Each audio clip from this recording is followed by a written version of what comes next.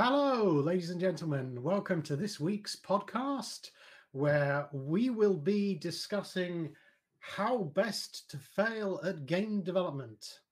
My co host today will be Chris Payne. Hello, nice to be here. Hello, Chris. Good to see you. So, everyone, the concept for this episode is we're going to try and do a bit of a reversal. We're going to try and go through each level of game development and come up with the things that you can do best to fail at each level. So it's sort of so if you can know what the largest sort of obstacles are and some of the most dangerous mistakes, hopefully you should be able to avoid them in future. So that's the concept. I've split this up into the game concept. So that is before the game is actually started. The development cycle. So that's when you're actually making the game. The publishing and the going live of the game, and the follow up. So what to do after your game has gone live. Okay, and we will discuss each of these in detail. Does that make sense, Chris? Yeah, sounds fine to me. Okay, and seeing as you, Chris, you have actually been through the entire process from beginning to end in different capacities, you really are going to be a wealth of knowledge here. I hope so. It's an interesting one. I've worked on an awful lot of games, some of which, many of which were very successful, some of which never even saw the light of day. So that there's and at least and some of which were released but weren't big hits. So I've got a variety of experiences to draw from. Okay, fantastic. All right, so we're going to start with the game concept. So this is where you've got to actually decide what game you're going to actually end up making. Now, this is so. Chris, if you really wanted to really mess this up, what mistake would you make? What was what common mistakes do you think ail people? I think probably the most common mistake is to try to make a game that is basically just like your favorite game. So you're making something that already exists, and if you fail to differentiate that from all the stuff that's already out there, then people have no reason to buy it. If you want to make up like a pixel platformer, for example, there are hundreds of those on Steam. Some of them, the best ones, all stand out for doing something unique, either having sort of like something unique about the art or something unique about the gameplay, or some gimmick that makes them a little bit different. But there are an awful lot that are just pixel platformers and don't seem to have anything unusual. And I think that makes it a very difficult sell, because then you're basically trying to sell something that is very similar to stuff that's already out there. See, this is interesting because this is sort of kind of and not directly the opposite of what my first thoughts were. And because my first thoughts was is make something that nobody wants. So basically, you've got, if you were to, because the core thing about the game concept is this is what's going to be, you want to read the market. You want to know sort of supply and demand. What isn't there enough of, and what will people buy? Because you're making a huge gamble at this point of, does anybody want this game, and are they going to be willing to split with cash in order to hand it to you? And so I've creating a game that nobody wants, or what yours is creating the game that people already have, or yes, sort of and better. That's a better way of phrasing it. Yeah, It's sort of like, because it's so yeah, I always see this as a straight up marketing sort of supply and demand. Is there enough supply of these things, and is there enough not the money? The one corollary to that I would add is that because this is a creative field, it's not your classic supply and demand situation of identifying a need that you can fulfill, because at the end of the day, nobody particularly needs video games, but they want them because people like to be entertained and like they enjoy those experiences. So it's not so much trying to the risk of creating someone that no one wants is to a certain extent, you do want to create something that people don't know that they want, but then you've got to explain to them why they do want it. So ideally, you want to present something with people with something that they've never seen before, so it feels like new and fresh, and then tell them exactly why it's going to be worth their time. So there are a few examples of games that are that have a USP that really makes them unique and appealing, and without that USP, they would be a lot more bland. Sorry, unique selling point for people not familiar with the marketing jargon. I think I almost feel like just by using unique selling point, you've sort of hit on it. If you want to do one thing in order to fail in the concept stage of a computer game, it's have no USP. Is and what I think is interesting is kind of what is needed by USP, because when you were saying creating a game that is already, you don't want to create a game that's already out there. There is kind of actually I mean, if you think of the Fast and the Furious sort of film franchise, or any of these ones where it's basically the same film, like over and over and over again, there is this concept of, I actually had it in Makeup, of newness, of like all you need, it's people will like burn through games and then they will go out and buy something incredibly similar. Like I for my sins, I love tower defense games, and I will just, there's a mobile tower defense one, I've forgotten what it's called, but I will buy every one they do, and it is fundamentally exactly the same game over and over again, with slightly different skins, slightly different towers, slightly different, and that is enough to get me to part with £2 or £3 as and all I need is a little bit of difference to sort of maintain my interest.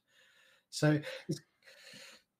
that's a good point, though, because that sounds like you are part of their existing audience, so they are selling you basically a slight upgrade to a familiar experience, which is a slightly different proposition to finding a new audience. And I think that if you've got an established audience, that is a bit of an easier sell. This is why the big publishers like EA and Ubisoft and so on are focused on creating big franchises. Once you've created a Call of Duty or an Assassin's Creed, you can keep producing games as part of that franchise, and you are basically taking an existing market and then selling something that is slightly tweaked to the same customers, and that's very different to finding a completely new market. So the original Assassin's Creed is a more interesting example, because they were creating an IP from scratch with that, and it wasn't. You could argue that it wasn't really until the second game that it actually found its feet, because the first game had a slightly weaker storyline and some of the mechanics weren't quite as well developed. Like a lot of the core, a lot of the DNA was there. No pun intended. but it didn't really come together until the second story, when they knew what they were making, and they could make the storyline really sing. Yeah, it's kind of. I think it's a difficult. I think you can definitely. I think this is one of the things. I suppose at the concept phase, I mean, the main thing that you could do to fail is almost commit to a game concept without finding anyone who is excited about your USP. Yeah, I guess so. I mean, that would be similar to not having a USP at all, I guess. Yeah, but I mean, I think that's the thing is if you come up with a USP, because you can come up with lots and lots of USPs, and That's then true. you can't communicate it to somebody, and they can't go. It's like I could do Mario, but with oh god, everything's been done. Welsh people.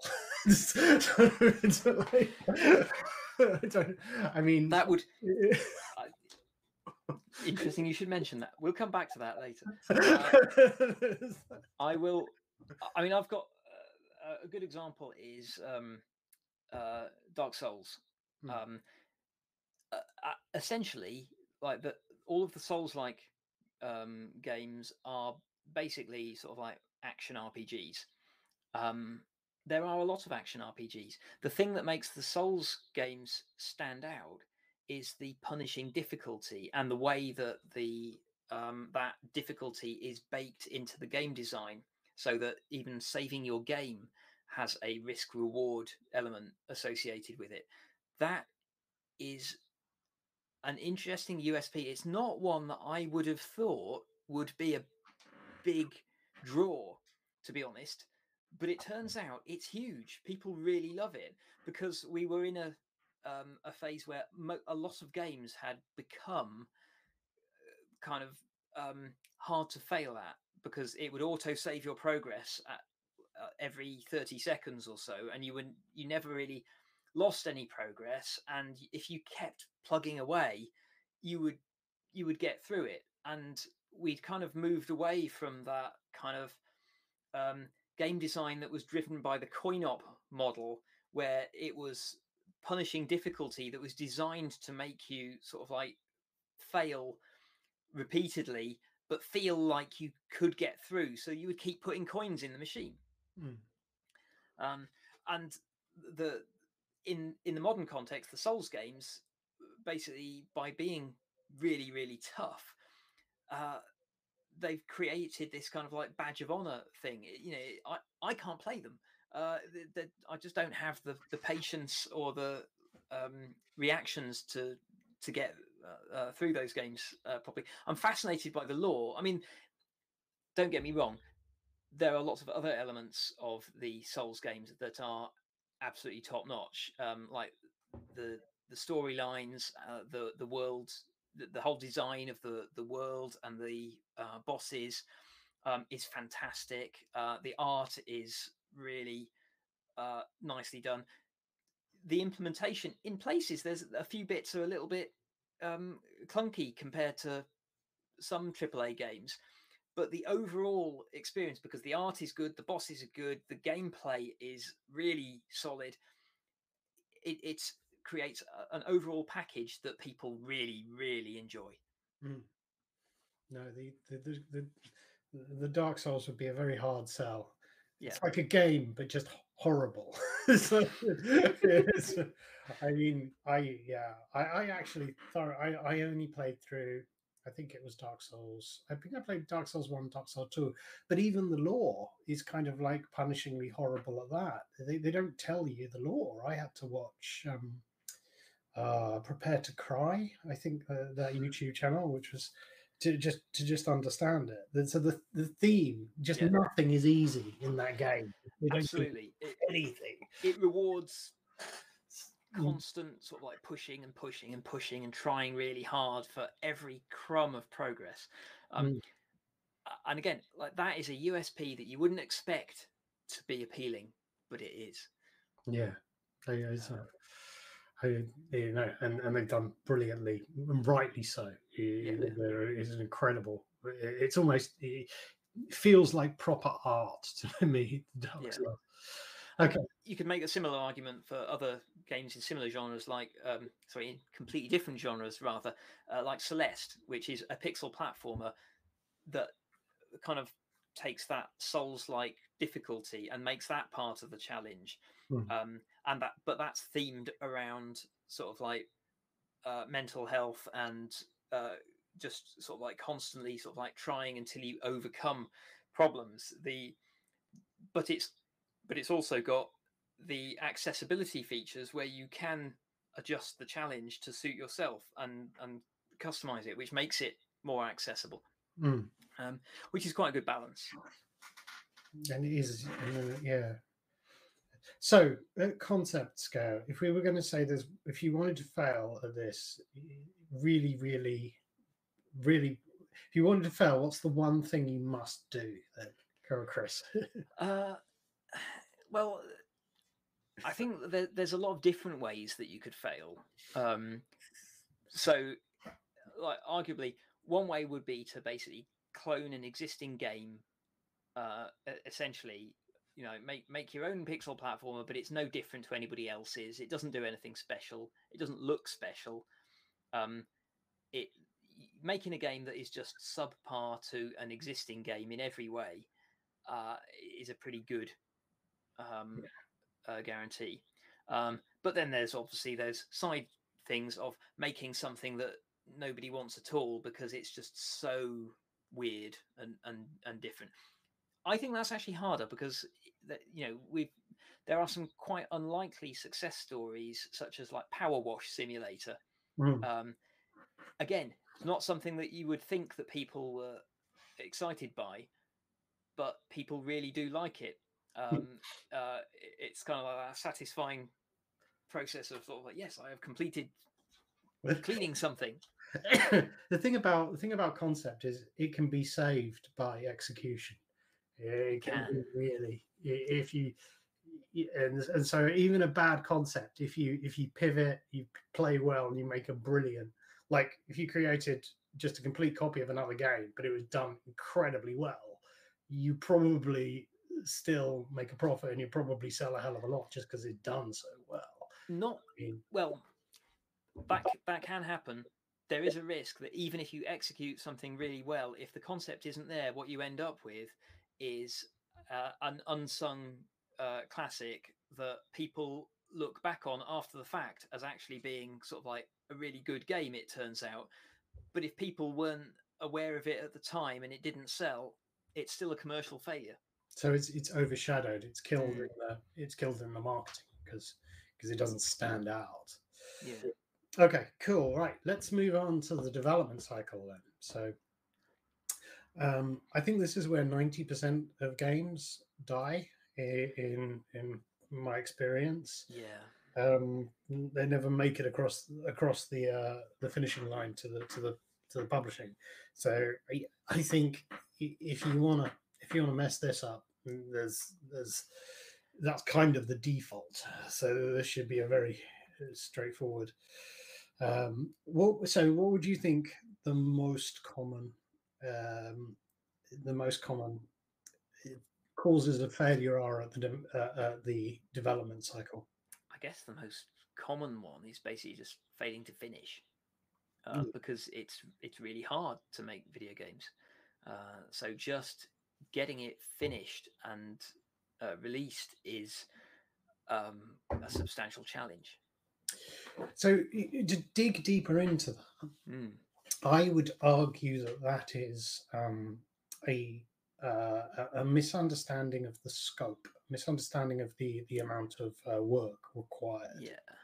I mean, I've gone into projects and I've seen lots of other people go into projects really quite starry-eyed at the beginning and not anticipating the sheer grit and grind required to make something across the.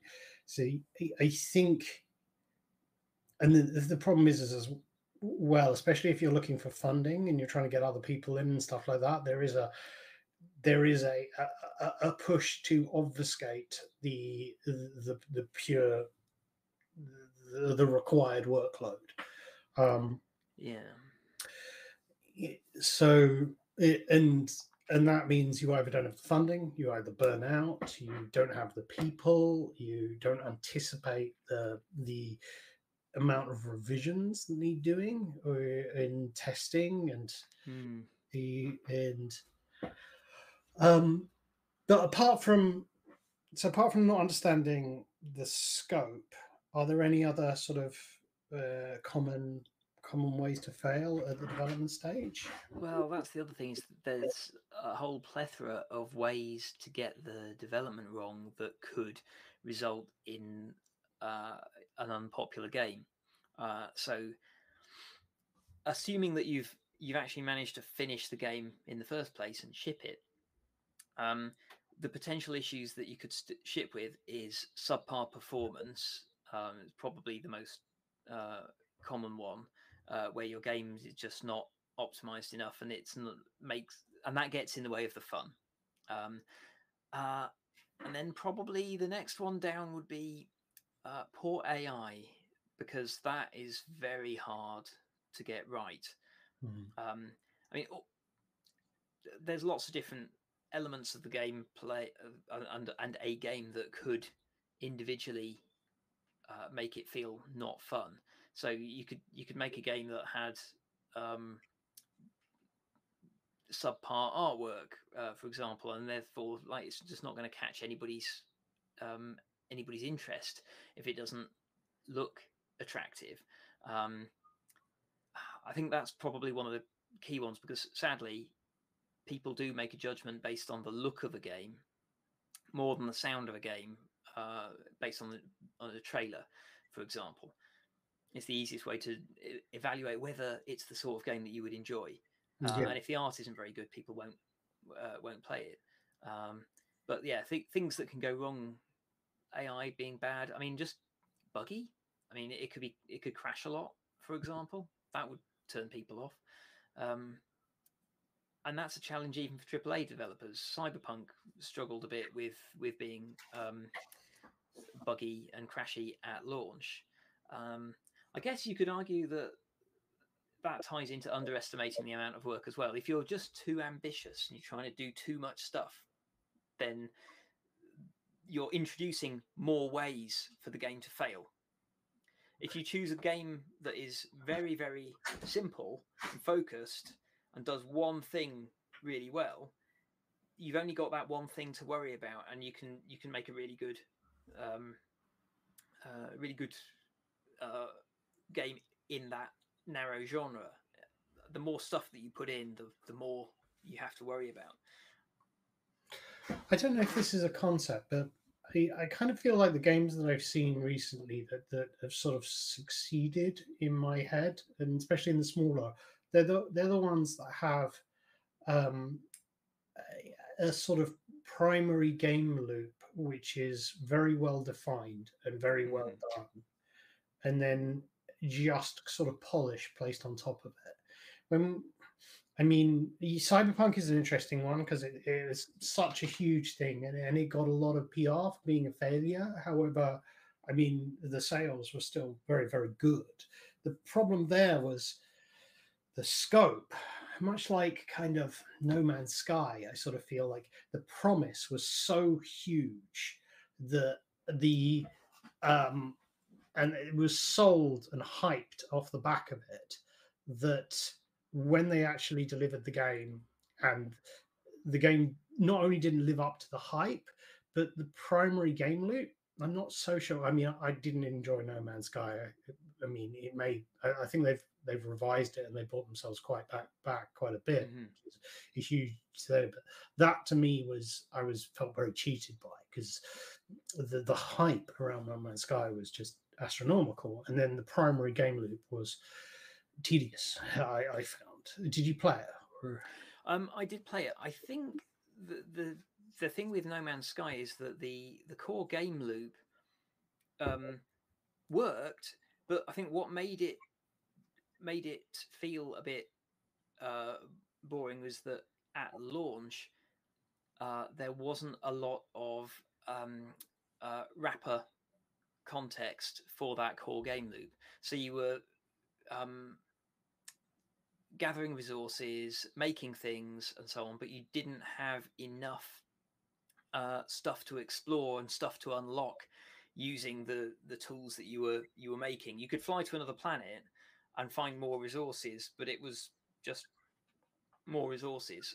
And all of the stuff that they've added since launch has added that context. So you've got a kind of like a narrative that you can unlock with ancient alien artifacts and so on. And they've added more interesting things to encounter, derelict spaceships, all sorts of. I can't even remember all of the ridiculous things that they've added to No Man's Sky since launch.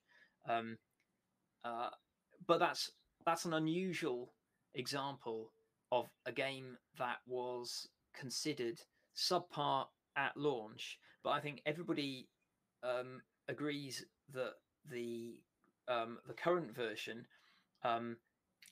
is actually a very good offering, and the community have been well served by Hello Games in terms of like supporting them with loads and loads of free content and improving the gameplay.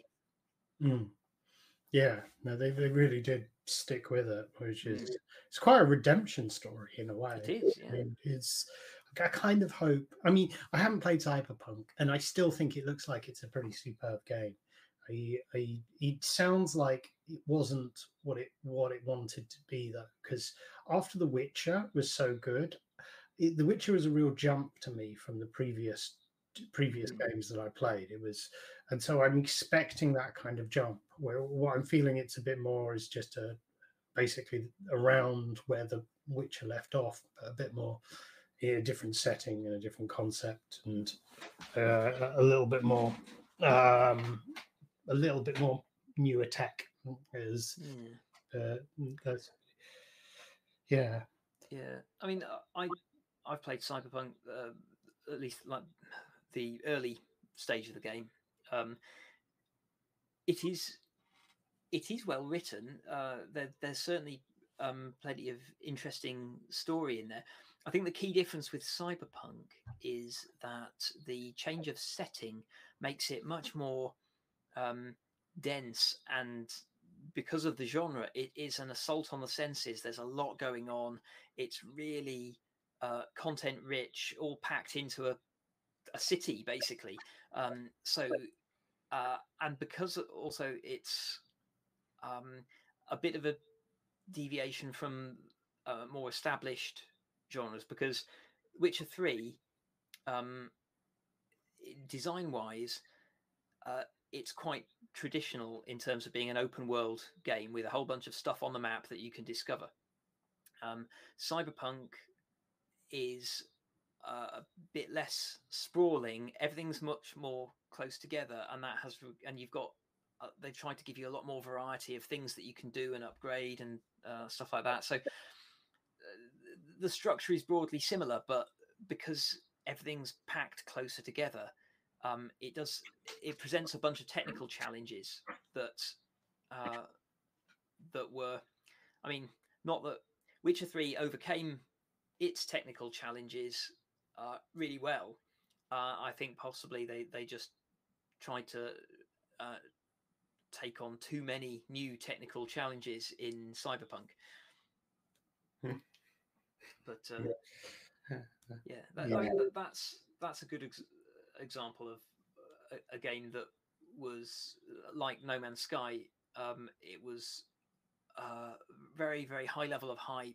It was a little bit underwhelming at launch, but I think, as far as I'm concerned, like they patched out most of the critical bugs, and when I played it, which was a couple of patches in, it was pretty solid. I had like the only bugs I noticed were cosmetic ones. Yeah, I just can't wait until I got some actual time to play that one. But I mean, I suppose these are bad examples because most of the problems people will be encountering won't be the same ones of sort of as Project Red, I think they're called, aren't they? Yeah. So we're looking at probably. I think in development, the core way to fail is to have too much, is just to be too ambitious, and to not That's a understand. common one.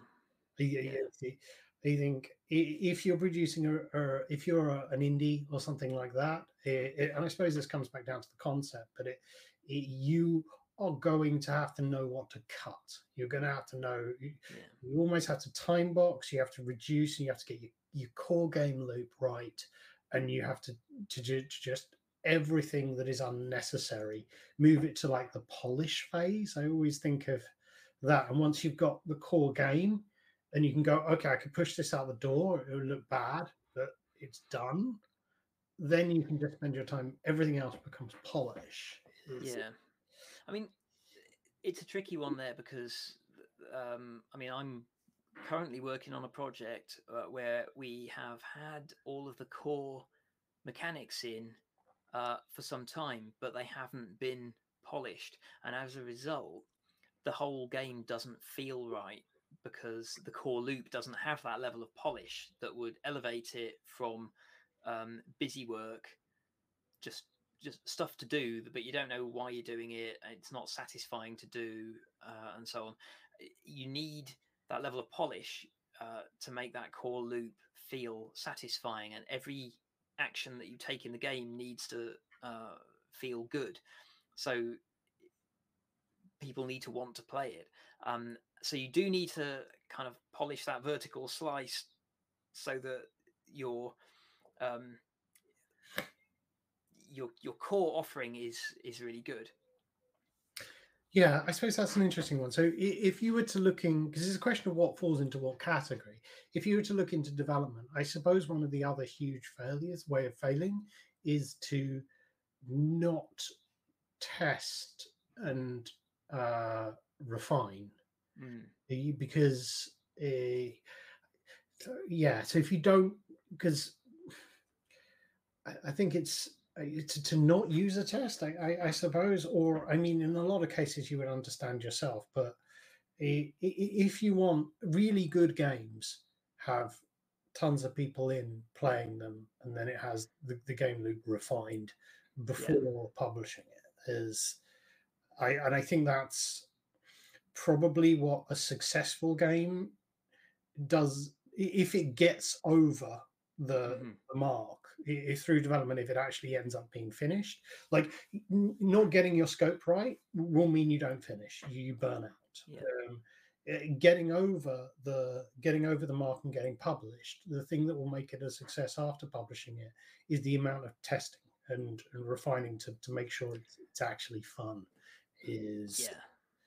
That's a good one, actually, because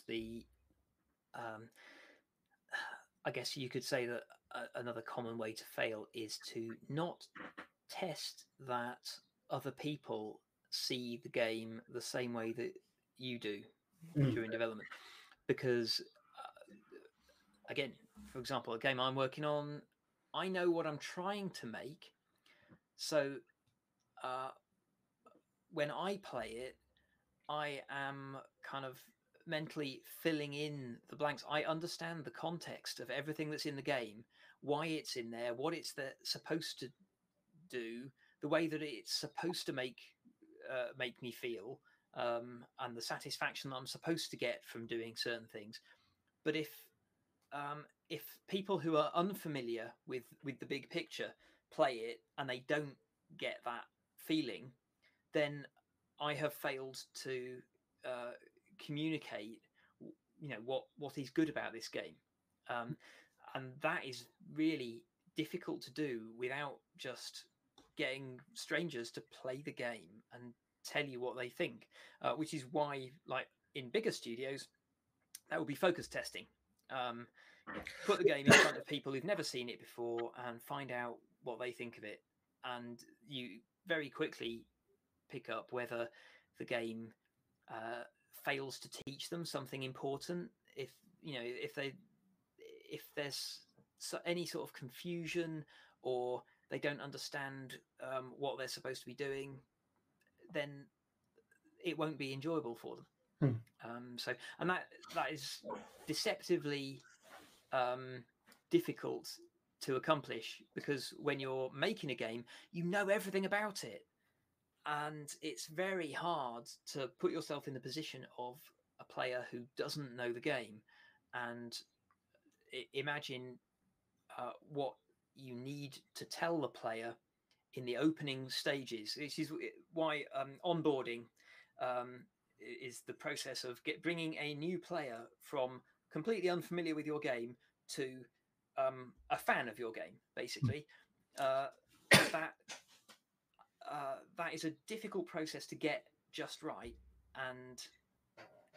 but if you can do it, then, because at the end of the day, a successful game is going to turn people from oblivious, not interested at all, to hardcore fans of the game. And that is a process that begins with marketing and then carries all the way through to the process of once they've bought the game, and then when they've bought the game, you need to continue impressing them that they bought a good game and that they want to play it and they want to share it with their friends, and that's how you get a hit. Yeah, no, totally. That makes sense. I mean, if you haven't had, the other thing is you've got a sense of ego with it as well. Once you've spent so long doing it, if somebody comes in and just like, wow, then it's sort of like sitting there and it's hard to take. It's almost when, in that case, is cold, heartless corporations do better than the small creatives, because they just care about the selling the thing. So they're much more willing to pivot and throw away pieces of art, where someone who spent the last year slaving away over their beautiful is going to be. Well, the other thing is, for big corporations, any particular change is a lot more trivial in the big scheme of things.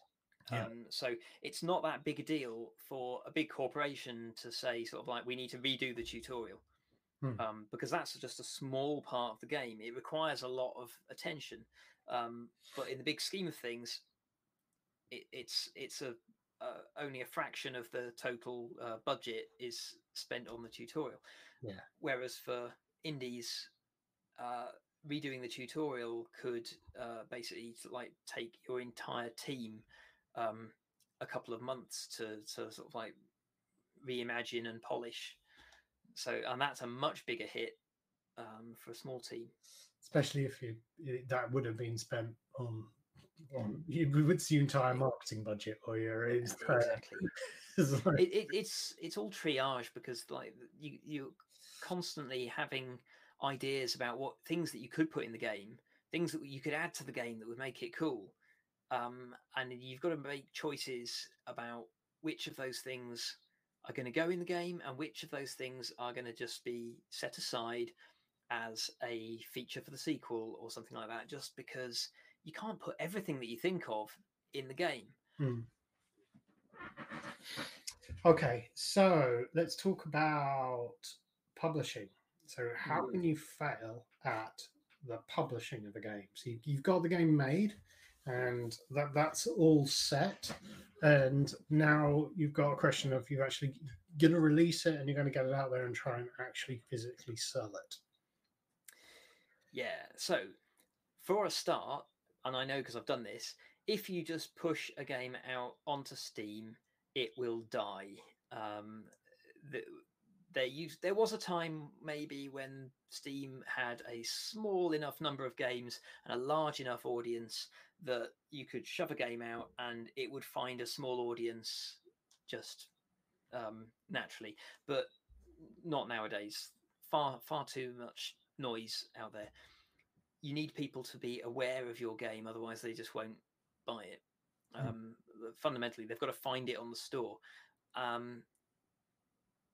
The most of the stores have some sort of discoverability tools, but honestly, not that many gamers spend a lot of time browsing the stores looking for new experiences. They'll be looking at their favorite website. They'll be watching Nintendo Direct. They'll be watching the big shows to find out what's new and what they should be getting excited about. So marketing is all about getting your game where those eyeballs are already directed. So it's getting an audience. So, so the first way is having no plan to attract an audience beyond just publishing it. Yeah, that would work. You mean, and hopefully that this is something that you've. It was, I mean, I would say it's almost a game concept thing. If you have no route to an audience, I mean, some people go through publishers, some people go through or you might have an IP which is as a built-in audience, or you might have a list from other work. We're working with somebody who's already got a very big list on a specific niche. Not a good niche, to be honest. Not one that I actually think overlaps with games too well. But who knows? I'm sure we'll find out. It's so yeah. So I think the thing that can go wrong is nobody sees your game, or the people who want to see your game don't see it. Yes. So and that comes down to marketing, and that's a huge challenge for indie game devs. And a lot of that's built into. I've always thought I spent a lot of time in marketing, and a lot of that is a good product is easy to market. A terrible product, you're just wasting money.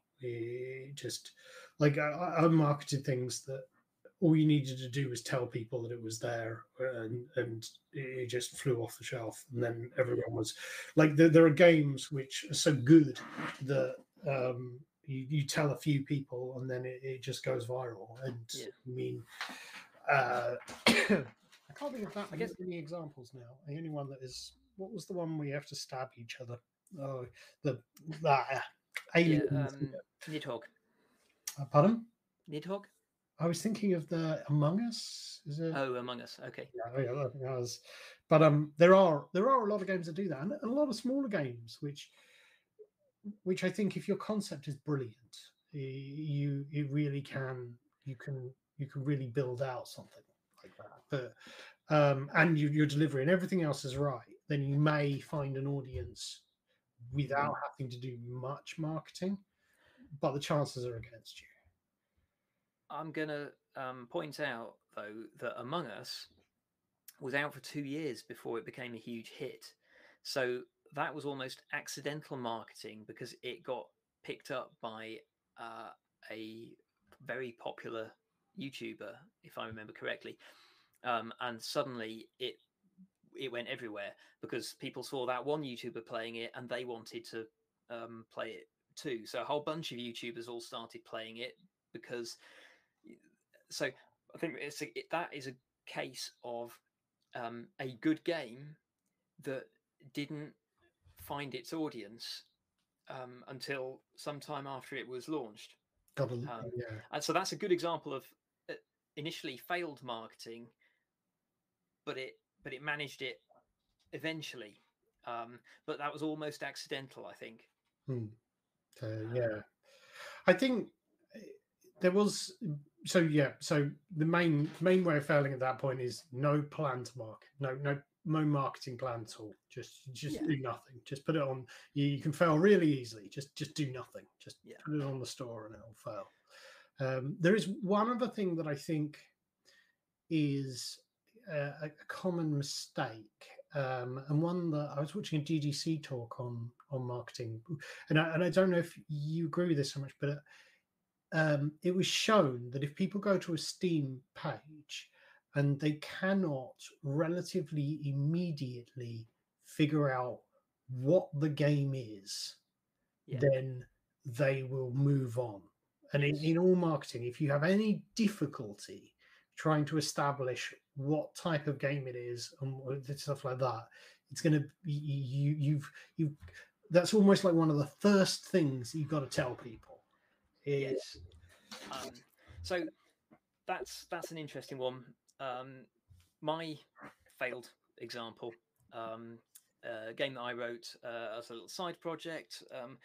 I pushed it out with no marketing, which was first fail, because I was trying to like get it in for an awards deadline, which was just bad strategy.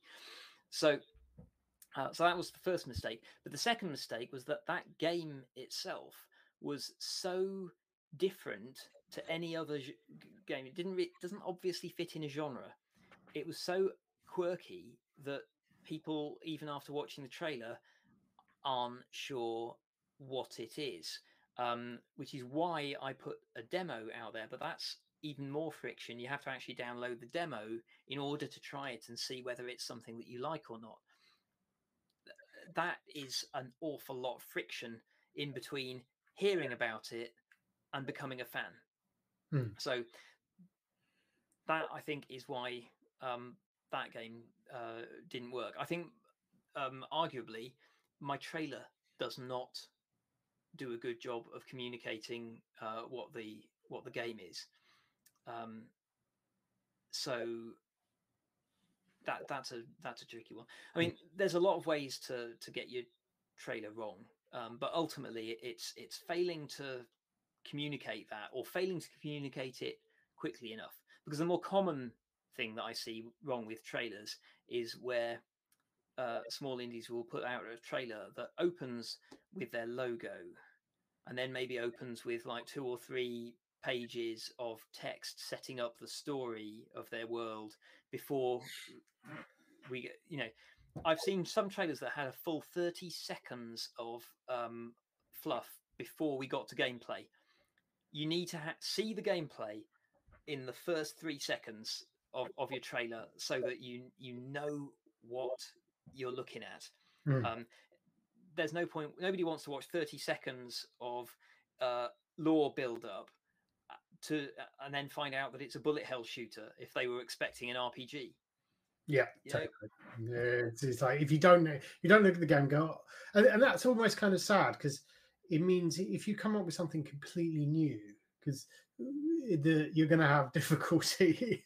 It's like you want to produce something new that the market wants, but you want it to be similar and familiar enough to stuff that's already out there, so that people can link it to a pleasant experience previously, so that they go out and buy it, which is an interesting one. But yeah, so I think those are the two easiest ways to fail. I think is no marketing at all, and make it really difficult for people to know what the game is, what the actual So well, right. I mean, we're back to the USP there again. Is the key thing with the marketing side of things is that is the point where you are having to sell your USP to the customers, and you have to make sure that they understand what the USP that they're buying is. And there's a multitude of ways that you can fail that. So either not marketing it, nobody sees it, poor communication of it, people do see it but they don't understand it,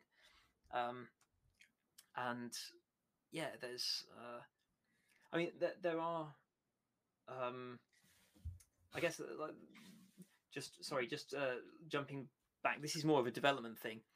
You can get core elements of the gameplay wrong. Recent example of that is the new Dungeons and Dragons Dark Alliance game, which looked great, but reviews that I've seen, I haven't played it myself, I'll be honest, but the reviews that I've seen have highlighted some significant issues with the AI and the gameplay. And those seem like that is elements of the game that needed to be properly working in order for the game to function as a game. And it's a real shame because everything else about it, like the art is great, the level design looks cool, the characters are really appealing. It's got a very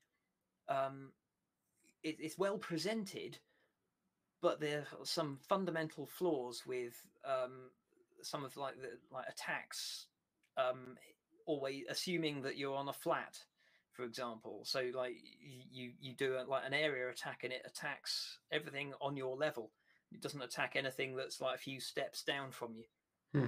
That is more of a development failure. But once you've got, if you finish the game and it has issues like that in it, which are arguably just bugs, that can torpedo your game, because then you're pitching a prospect and you can get a whole bunch of people buying the game and then being unhappy with it. And then we're back to the situation with No Man's Sky or Cyberpunk, where people bought into the hype and they were engaged, and then when they actually got to play the game, you've lost them. And that's when you get refunds and bad reviews, and that negatively impacts on sales again. Oh yeah, and your reputation. So... It does. No, it makes sense. Right, so we've got 10 minutes left. So the one thing I wanted to talk about was, and this is usually a bit of an afterthought, but the follow-up. So because a lot of people, when you're developing, you'd often think of once you published it and people have purchased it as that's the end. Great, you can go on and do your next project, or you can move on. It used to be.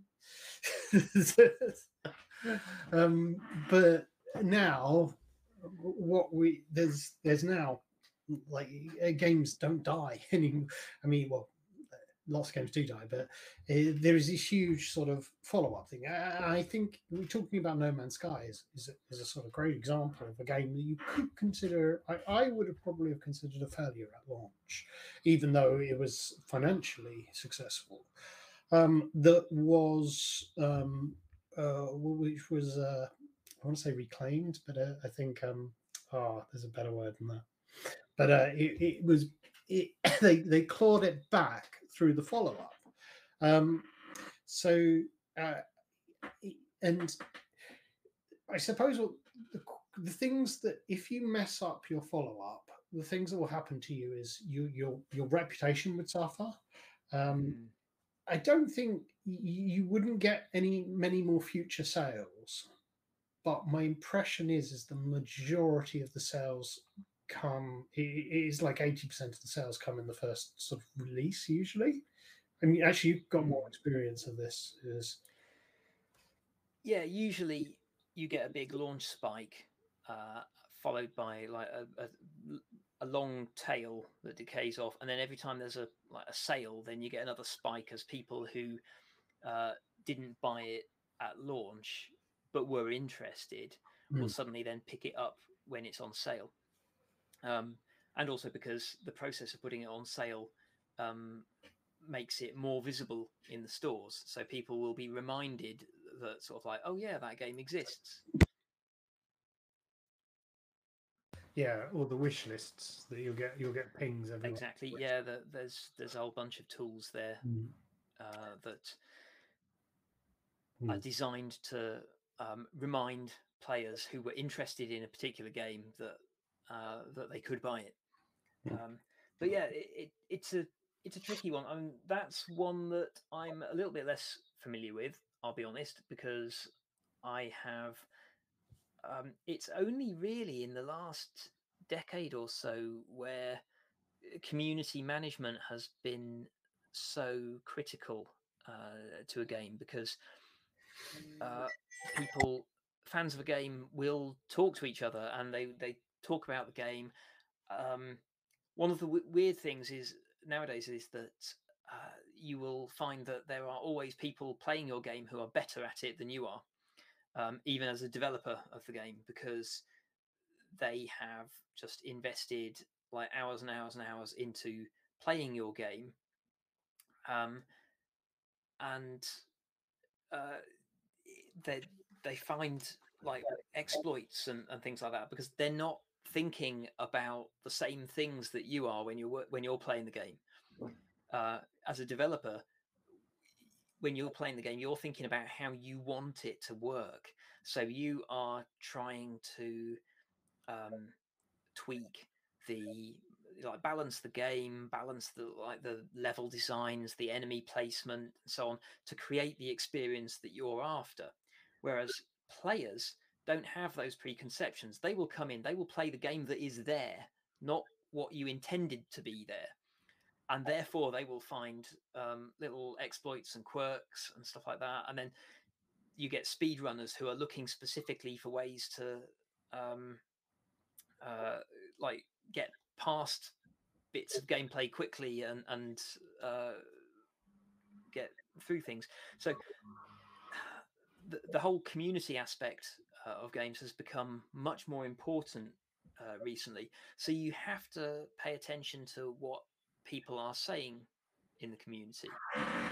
I think However, you don't necessarily need to do everything that they ask for.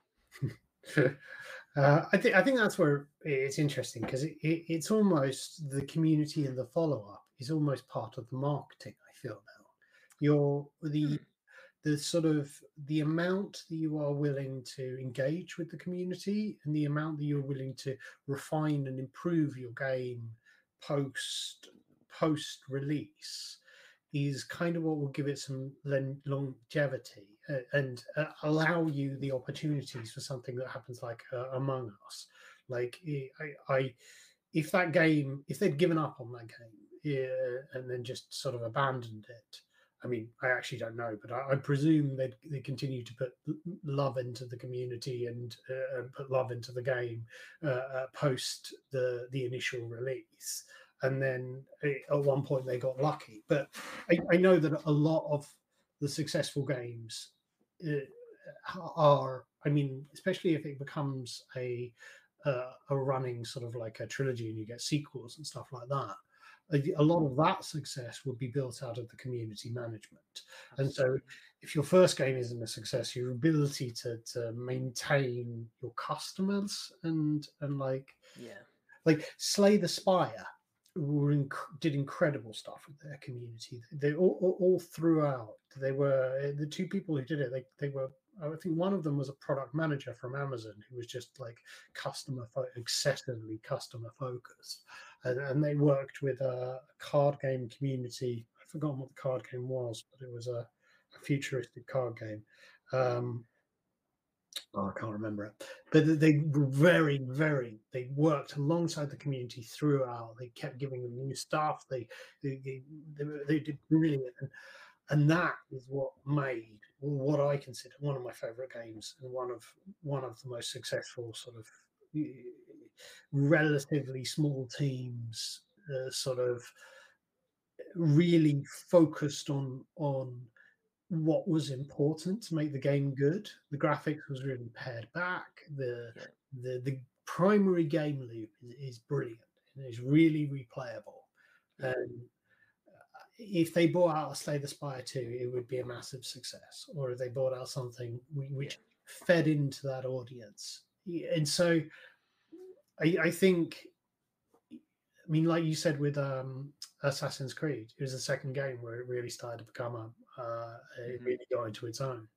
I think the follow-up is what can really make a game in a community and can turn just a game into a huge success in my opinion. I think it's an ongoing struggle though, because another good example of this is Mass Effect 3, where there was a massive backlash in the community to the end of the game. And again, now I think that was a bit of a design misstep, because the entire trilogy was all about showing you how your choices affected the universe and so on. Even though, as a developer, I recognize that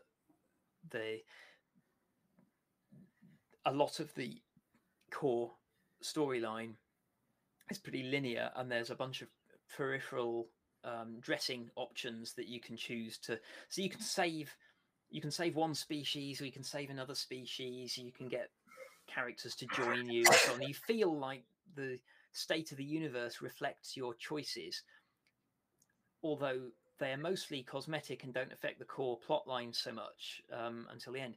But right at the end of Mass Effect 3, where they had to finish everything off, there was an ending where basically you had to pick 3 different endings, and that was it. And basically the veil of agency dropped for a moment, and players could see that all of the choices that they'd made so far were basically being disregarded in favor of this final selection of which end sequence do you want to see. And that undercut their entire experience of the trilogy, which is why there was such a backlash. Now, whether BioWare obviously felt that they had to keep the community on side, and so they patched the game with a slightly different ending. It's debatable whether that was the right choice or not. I think it did kind of make some people happier with the ending, but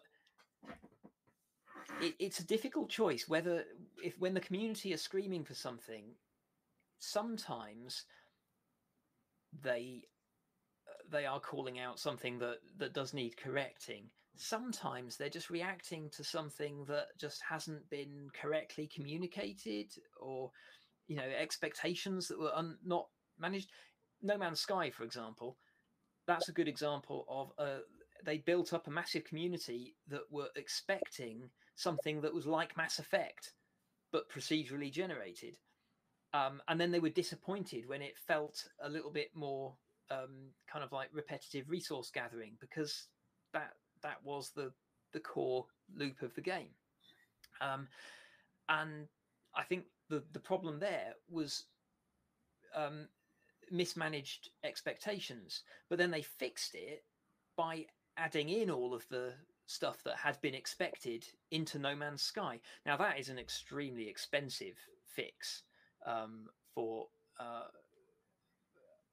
like a community expectations problem. But that in that case, it was very successful, and I think that the Mass Effect 3 tweaks to the ending were partially successful. Because to me, all the 3 examples that we've mentioned there are basically that they've said something and they promised something in their marketing which they haven't delivered on. So rather than being follow-up, because No Man's Sky, they promised, I got the impression of Mass Effect, procedurally generated Mass Effect, this crazy world where everything mattered, and I got a rather bad resource gathering game. Cyber, what was the other one we're talking about there? The Mass Effect. So Mass Effect. The promise that, I mean, if you've ever done any trying to organize, or if you've been around and looked at a lot of these games, you know that the choices have really got to. The problem is you can't have a brilliant storyline and something that's procedurally generated, because in order to write a very tailored storyline, it's got to be relatively linear. And if you've got something that's all wild and every choice you matter things, then you'll end up with a story which is going to be pretty random and may. I mean, there are some games that people say that they make relatively good stories, but it's not going to be Sherlock Holmes, or it's not going to be a complicated plot where everything falls into place if every one of your decisions really is. I mean, the most you can hope for is 2 or 3 plot lines, and then one's going to be better than the other one. So it's I think all of those examples to me seem to come from misadvertising rather than sort of the follow up. I mean, what we're saying here is the attempt to fulfill their mismarketing. I mean, it goes into the follow up, has cost them a lot of money, and in some cases, probably hasn't actually pleased as many people as they've. Like, how many people the thing about Mass Effect is it's quite famous that they promised that you could have all of these different endings, but then they looked at what people actually did. 99% of the people did all the good things, and nobody actually went and did all the nasty things. And so you only kind of needed to write that one. There was an almost with every sort of speech thing, there was almost an 80% answer that everyone gave every single time. So it's sort of, I mean, unless you replay it to see what the other things are to do, then the perception that your choices matter are almost more important than them actually mattering. Absolutely. Yeah. That's the thing. And but similarly with everything else in games, it's all smoke and mirrors.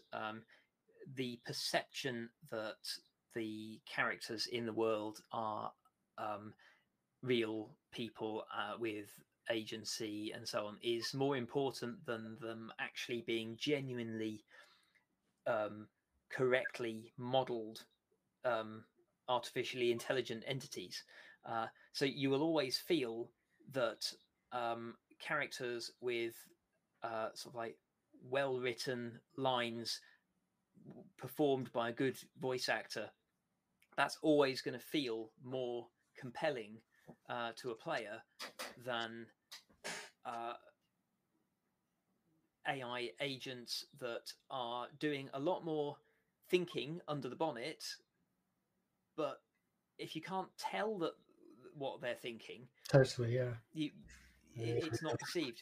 The same goes for I mean, I don't want to get into sort of like a whole kind of like choice in games discussion, but yeah, it's all to do with what you're pitching to the to your customers and what they are getting from it. So yeah, it's interesting to see what the community wants.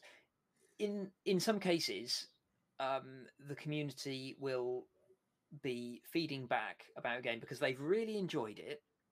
So, and they're clamoring for something, either some like more of the same, or they've got ideas that might improve it because when you get a big community around a game, you will generally develop a consensus about what the the high points and the low points of that game are. So it's worth listening to the community to find out what people see as the high points and the low points, and then decide whether you want to do anything about that.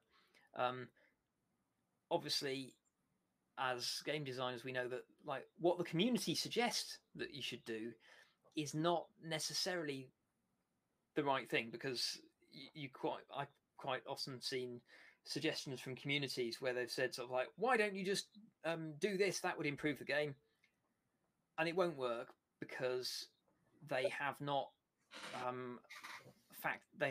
factored in all of the side effects of the change that they're suggesting.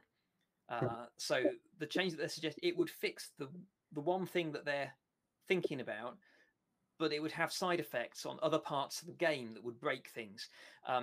There's a lot of moving parts in games, and that is why designers need to be constantly sort of like tweaking things, and things change during game development. So our advice is, for follow-up, do and don't listen to your audience. Exactly. Yes. No, do listen. Do listen. Don't just obey. Yes.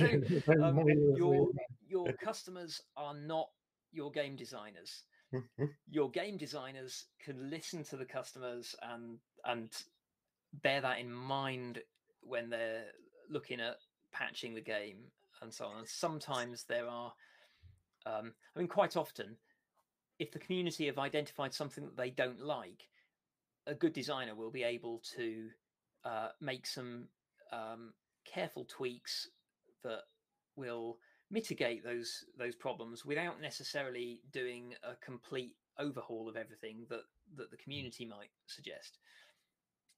Also, if you get user testing early, then Mm, you can get rid of a lot of this feedback while it's still cheap and you're still in the development phase and yeah. without the bad reviews. I So mean, it goes back to everything else. Get a good yeah, concept, get the size of the game correct so that you can finish it. yeah. Listen and get testers. It's everything. So follow up is probably it's and don't lie in your marketing. So That too. don't overhype and overpromise. Well, I mean, that's basically what focus testing is. You are paying for a little community to review your game and tell you what they think, mm, um, uh, so that you have a chance to make those tweaks and adjustments before it actually goes out in the wild and you start getting reviews. And because you only get one chance to make a first impression. So totally. although you can recover, like No Man's Sky and maybe to some extent Cyberpunk, it's better if you can solve those problems beforehand, and so the first impression works. Totally. Right. Well, I think we will bring that to a hold there. Thank you so much, Chris. It's been a pleasure talking to you as usual. And thank you everyone for listening. Please click on the links below and subscribe. And we are, or visit us at Game Dev London, and we are also on Discord. Cover everything. Thank you.